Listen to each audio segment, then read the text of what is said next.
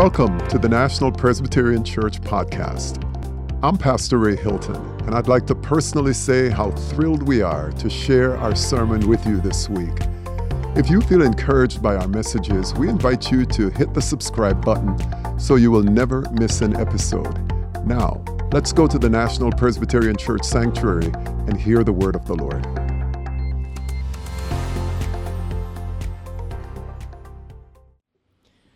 The scripture reading today is from 2 Corinthians chapter 9, verses 6 through 15. Hear the word of the Lord. The one who sows sparingly will also reap sparingly, and the one who sows bountifully will also reap bountifully. Each of you must give as you have made up your mind, not reluctantly or under compulsion, for God loves a cheerful giver. And God is able to provide you with every blessing in abundance, so that by always having enough of everything, you may share abundantly in every good work. As it is written, He scatters abroad, He gives to the poor, His righteousness endures forever. He who supplies seed to the sower and bread for food will supply and multiply your seed for sowing, and increase the harvest of your righteousness. You will be enriched in every way for your great generosity, which will produce thanksgiving to God through us. For the rendering of this ministry not only supplies the needs of the saints, but also overflows with many thanksgivings to God. Through the testing of this ministry, you glorify God by your obedience to the confession of the gospel of Christ, and by the generosity of your sharing with them and with all others. While they long for you and pray for you because of the surpassing grace of God that He has given you. Thanks be to God for His indescribable gift. The word of the Lord. Thanks be to God. In the time that I've lived in America, I've been to two major cemeteries where those who served this country are buried. We visited as a family at least 2 or 3 times Gettysburg because we were living in the state of Pennsylvania. And yesterday, I had the opportunity to visit Arlington National Cemetery for the first time. And it was so moving for me to stand there amidst the beauty of that place, and yet the significance of that place. Over 400,000 people, men and women, over many, many wars in this country gave their lives. And so I do join the wonderful words that Reverend Larson shared in thanking those of you here today and those of you who are watching online who served this country. I know that in many parts of the West, church-going is regarded as a quaint relic of the past. And I am so grateful for a congregation like National Presbyterian Church and so many others who are pushing back on that narrative, that we still believe that the best days of God's church in this country are still ahead of us, that being part of a community, as we heard from that young couple, Pat and Joy, that it's life-giving. And so many in our world, in our community, are starving from isolation and loneliness. This is a life-giving community, and so I'm grateful that you're here with us in person, and I'm grateful that you have joined us online. Would you join me in prayer?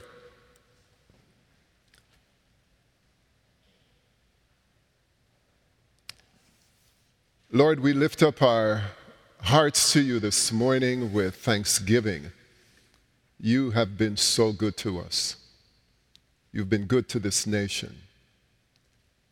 And we pray as a grateful congregation that we would continue to offer to you worship that is rightful, worship that is pleasing, worship that is filled with spirit and with truth. Come, Holy Spirit, and take these frail words of mine and translate them to the hearts of your children. In Christ's name we pray. Amen. It was the great reformer of the 16th century, Martin Luther, who once said these poignant words that there are 3 conversions necessary. He speaks about the conversion of the heart and the conversion of the mind, and then even in the 16th, 17th century, he was talking about a conversion of the purse. And he said, of these 3, it may well be that the conversion of the purse is the most difficult. And he went on and explained why. He said that money is a very great danger to the soul because it can be used to gain power. It can be used as a prop to elevate the self. Our possessions can cause us to believe that it is our highest good, and sometimes we can use our money, whether deliberately or unwittingly, to oppress others. But he had positive things to say about money. He said that when we give to God's work, we are investing in the future of the kingdom of God. And for Luther, and he wasn't the only one, he believed that what the gospel does to us is that it transforms the mind, it transforms the heart, it transforms how we look and engage with money. You and I know that there are some topics that are off limits if you're at a dinner party or you are in a public space, because some of these topics can be divisive, they can be uncomfortable, they can be very sensitive topics, and you have to tread lightly. And the top 4 topics that you don't bring to your dinner party: you don't talk about politics. Supposedly, you don't talk about religion. You don't talk about sex. And of course, in public spaces and at dinner parties, you don't want to talk about money. And so, yes, I'm taking a risk this morning by tackling topic number 4. An uncomfortable topic, it is. A personal topic. And I think back when I was a newly ordained pastor, I struggled immensely to speak openly to our congregation back then about money. Because at that time, in my mind, it felt very self-serving. It felt manipulative. It felt like we were begging when we talked about giving and money. But after years of immersion into the words of Jesus, Jesus had so much to say about money. I have reached this conviction. And it's a conviction I want to share with you, and I hope you'll agree with me, that how we handle money is a barometer of our spiritual lives and our discipleship. Back in October of this year, first Sunday, during Sunday school, I had the opportunity and the blessing to gather with a group of parents. It's called the Parents Group, meeting in Jones Hall. And by the way, if you haven't heard about this group, if you are a parent here and you're actively parenting children, I want to commend this group to you. 40 plus parents were there that morning. And they asked me to speak about generosity and how we can engage our children. And I shared a story with them that I want to share with you. Because when I was about 16 years old, my mother called up her cousin, who at that time was the postmaster general of a very big post office in downtown Kingston, and she asked him to give me a job, a summer job. And I won't tell you all the reasons why. And he did. And so my first paying job was to unload these trucks that came in, filled with bags of mail from overseas and from around the island of Jamaica.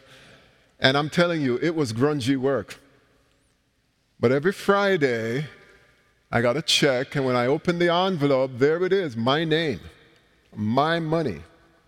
And looking back, it was not a lot of money, but for a 16-year-old boy at that time, I felt like a millionaire. And I remember going home with my first check, and my mother sat me down, and she decided then and there to teach me principles about handling money.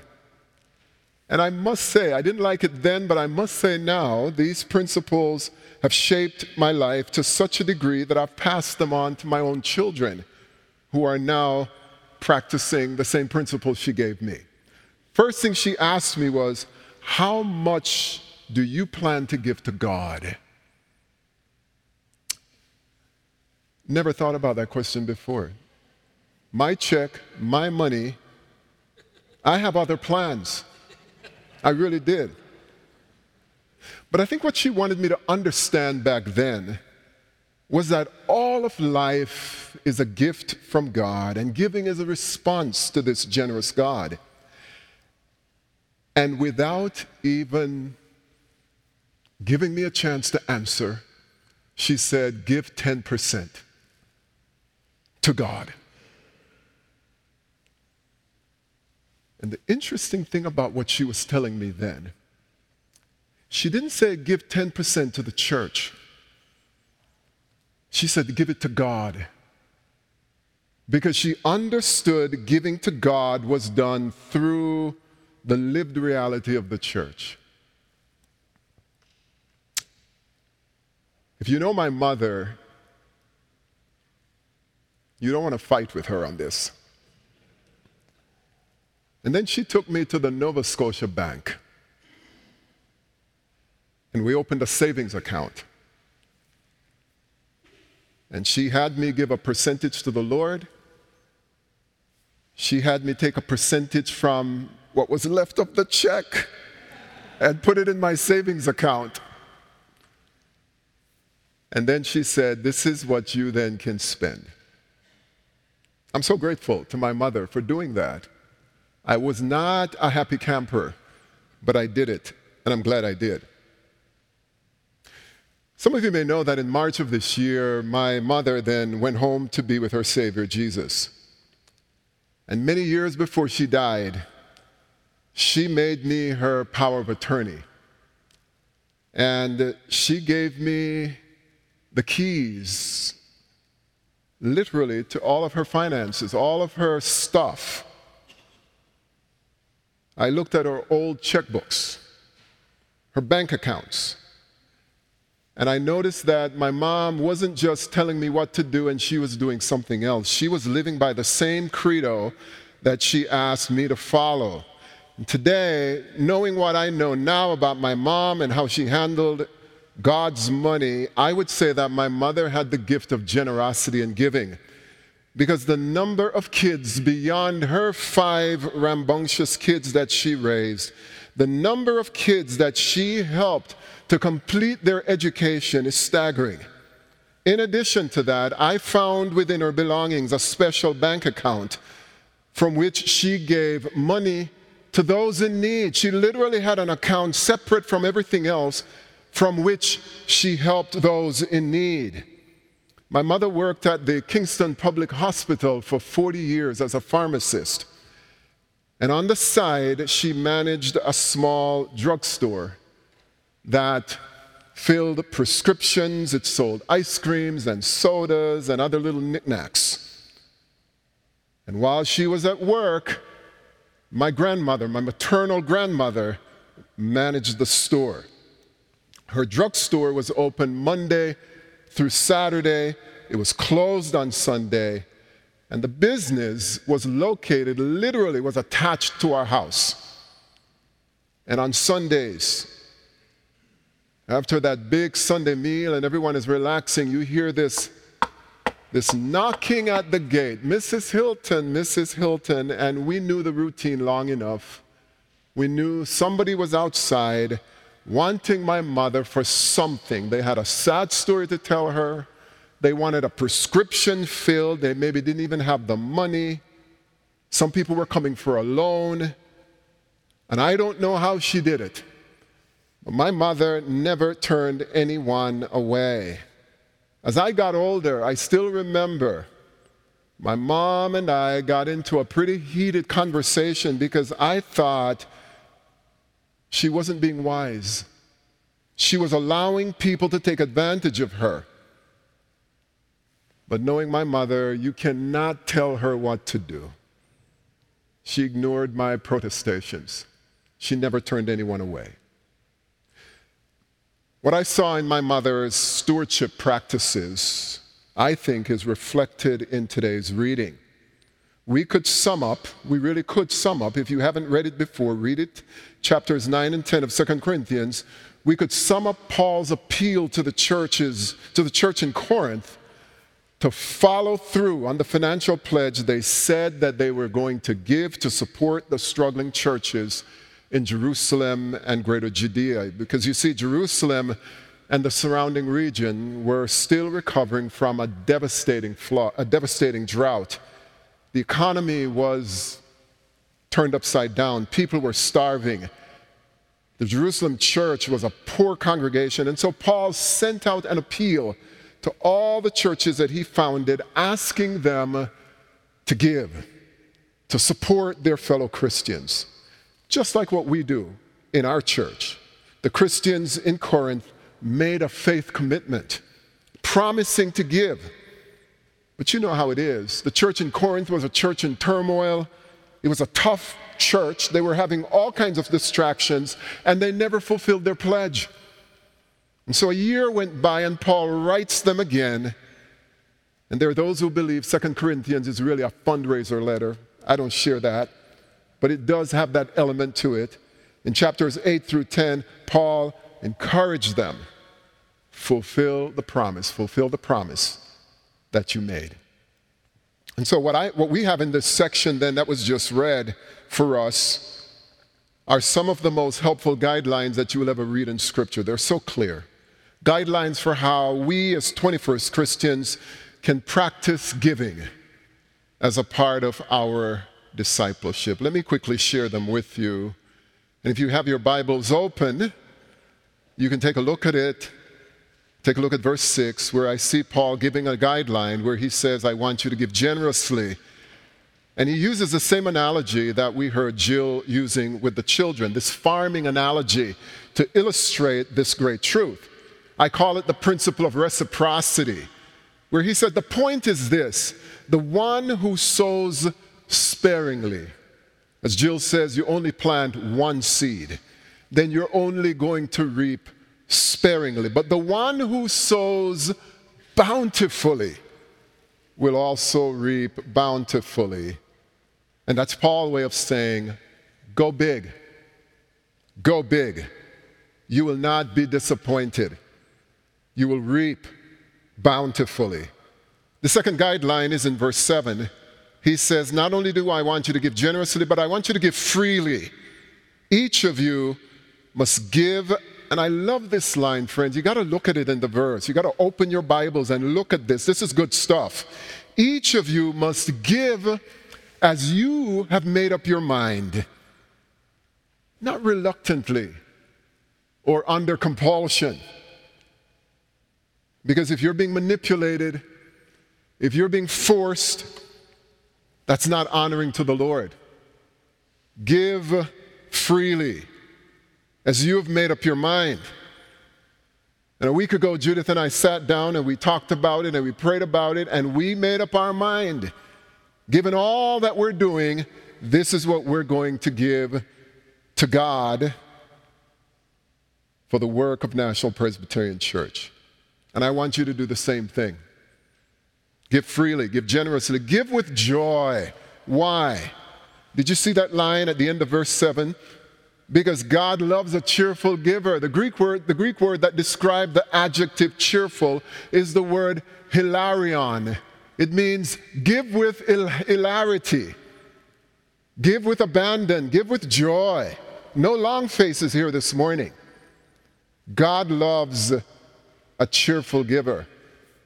But then I love this line in verses 8 and 10 where Paul encourages us and he encouraged the church to give because God is your source. I don't know how many of you recognize that. God is your source, brothers and sisters. How many breaths have you taken already since this morning? Have you been counting? I haven't. You guys counting? They're not. Well, you guys are singers, so you should be counting how many breaths. How many times have your heart been beating since you woke up this morning? Anyone counting? But it's when we can't breathe and when our hearts aren't working right that we suddenly discover what a gift we have. The ability to breathe, the beating of the heart. And who is the source for that? It's God. Paul says, and God is able. God is able to provide you with every blessing in abundance. I believe that. So that by always having enough, you notice Paul doesn't start from a scarcity mindset. You notice that he starts from an abundance mindset. You will always have enough of everything so that you may share abundantly in every good work. He who supplies seed to the sower and bread for food will supply and multiply your seed for sowing and increase. God will increase the harvest of your righteousness if you have made up your mind and you're giving with joy and you're giving because God has been so good. One of the verses that I have committed to memory is from Psalm 24 and verse 1. And it's a good reminder for us. The earth is the Lord's, and the fullness thereof, and the world and all who dwell in it. Everything belongs to God. And so it makes sense then that Paul says at the very end that if you're going to give, another guideline, then give to the glory of God. Give as a statement of thanks to God. And if you look at verse 13, you will see he says, through the testing of this ministry, you glorify God. Do you see that? By your obedience to the confession of the gospel and by the generosity of your sharing with them and with all others. You glorify God when you give. While they long for you, they, the church in Jerusalem, they're longing for you, they're praying for you because of the surpassing grace of God that he has given you. And then Paul caps his exhortation to give, and he can barely contain himself. He says, thanks be to God for his inexpressible gift.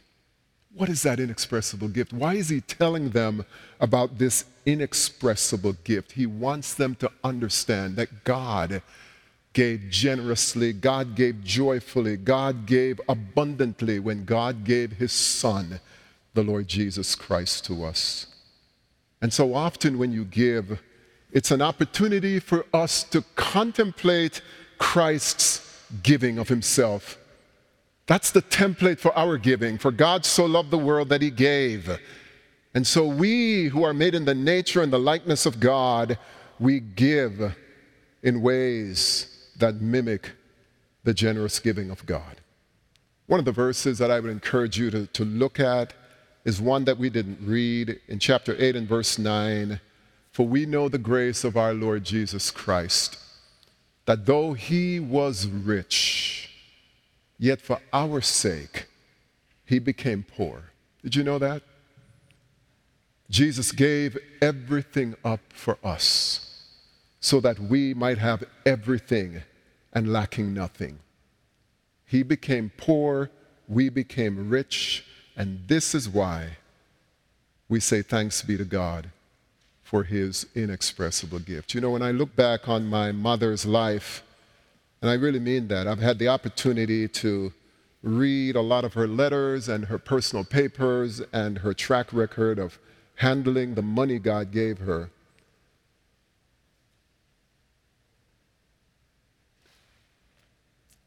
My mother marveled always at the grace of our Lord Jesus Christ.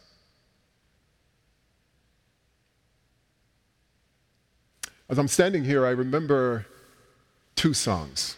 One of them I shared with this congregation in the first service, but the first song I would often hear her sing, I stand amazed in the presence. I can hear her.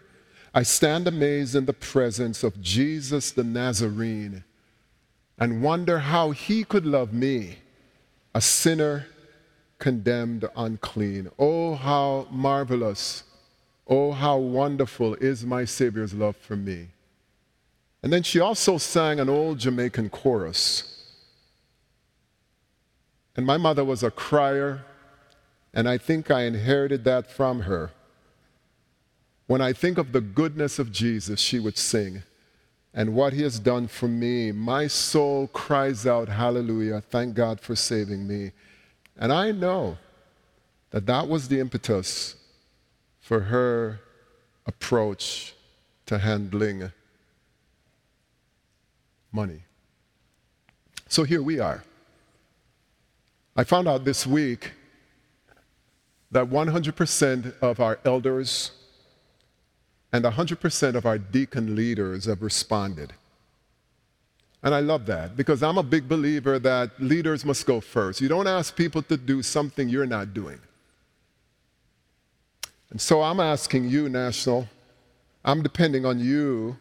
If you call this place your spiritual home, if this church has been of encouragement to you, if this church is helping you to know Jesus and to love him in a deeper way, I want you to join our leaders in making a commitment to support God's work here at National Presbyterian Church in the year 2024. Last week I told those of you who were here that I am naive enough to ask for 100% participation, and I am asking for that. And I try to explain to you what I mean by participation. I fully recognize that we're all at different capacities. Some of us are here this morning and you may not even have a job, but you still are a blessed person. And maybe you want to give your time, you want to give some of your abilities that you have to build up this congregation. Note that on the card. Some of you can do all three. You can give some financial resources, but you're also wanting to give your time and some of the abilities that God has given to you to build up this congregation. And I keep saying it over and over again.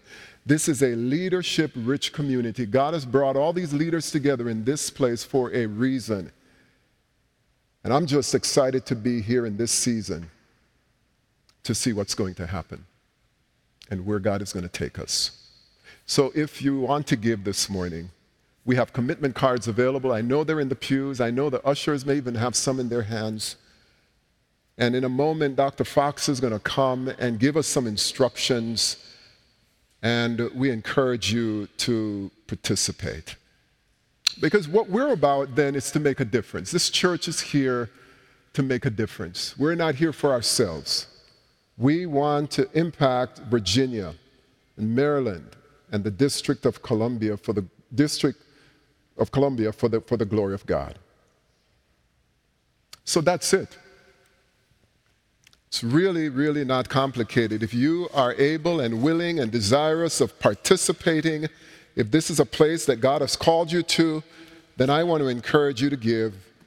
But when you give, just remember, give freely. Give joyfully. Give generously. Give because you're convinced that everything you own is on loan from God. And one day you're going to have to just let it go and give it back. In the name of the Father, the Son, and the Holy Spirit, and God's people say, would you pray with me? Love so amazing, love so divine, demands our all, our life, our soul, Lord, you are the King of our lives. And we come to you this morning with open hands and open hearts. And we say, Lord, take us, Lord. Use us for your glory. In the name of the Father, the Son, and the Holy Spirit. Amen. We're glad that you could be with us today. If you would like more information about our church, visit our website at nationalpres.org. That's nationalpres.org. Help us spread the good news of the gospel by sharing our podcast with your friends and giving us a rating. If you haven't already, be sure to click the subscribe button. See you next week.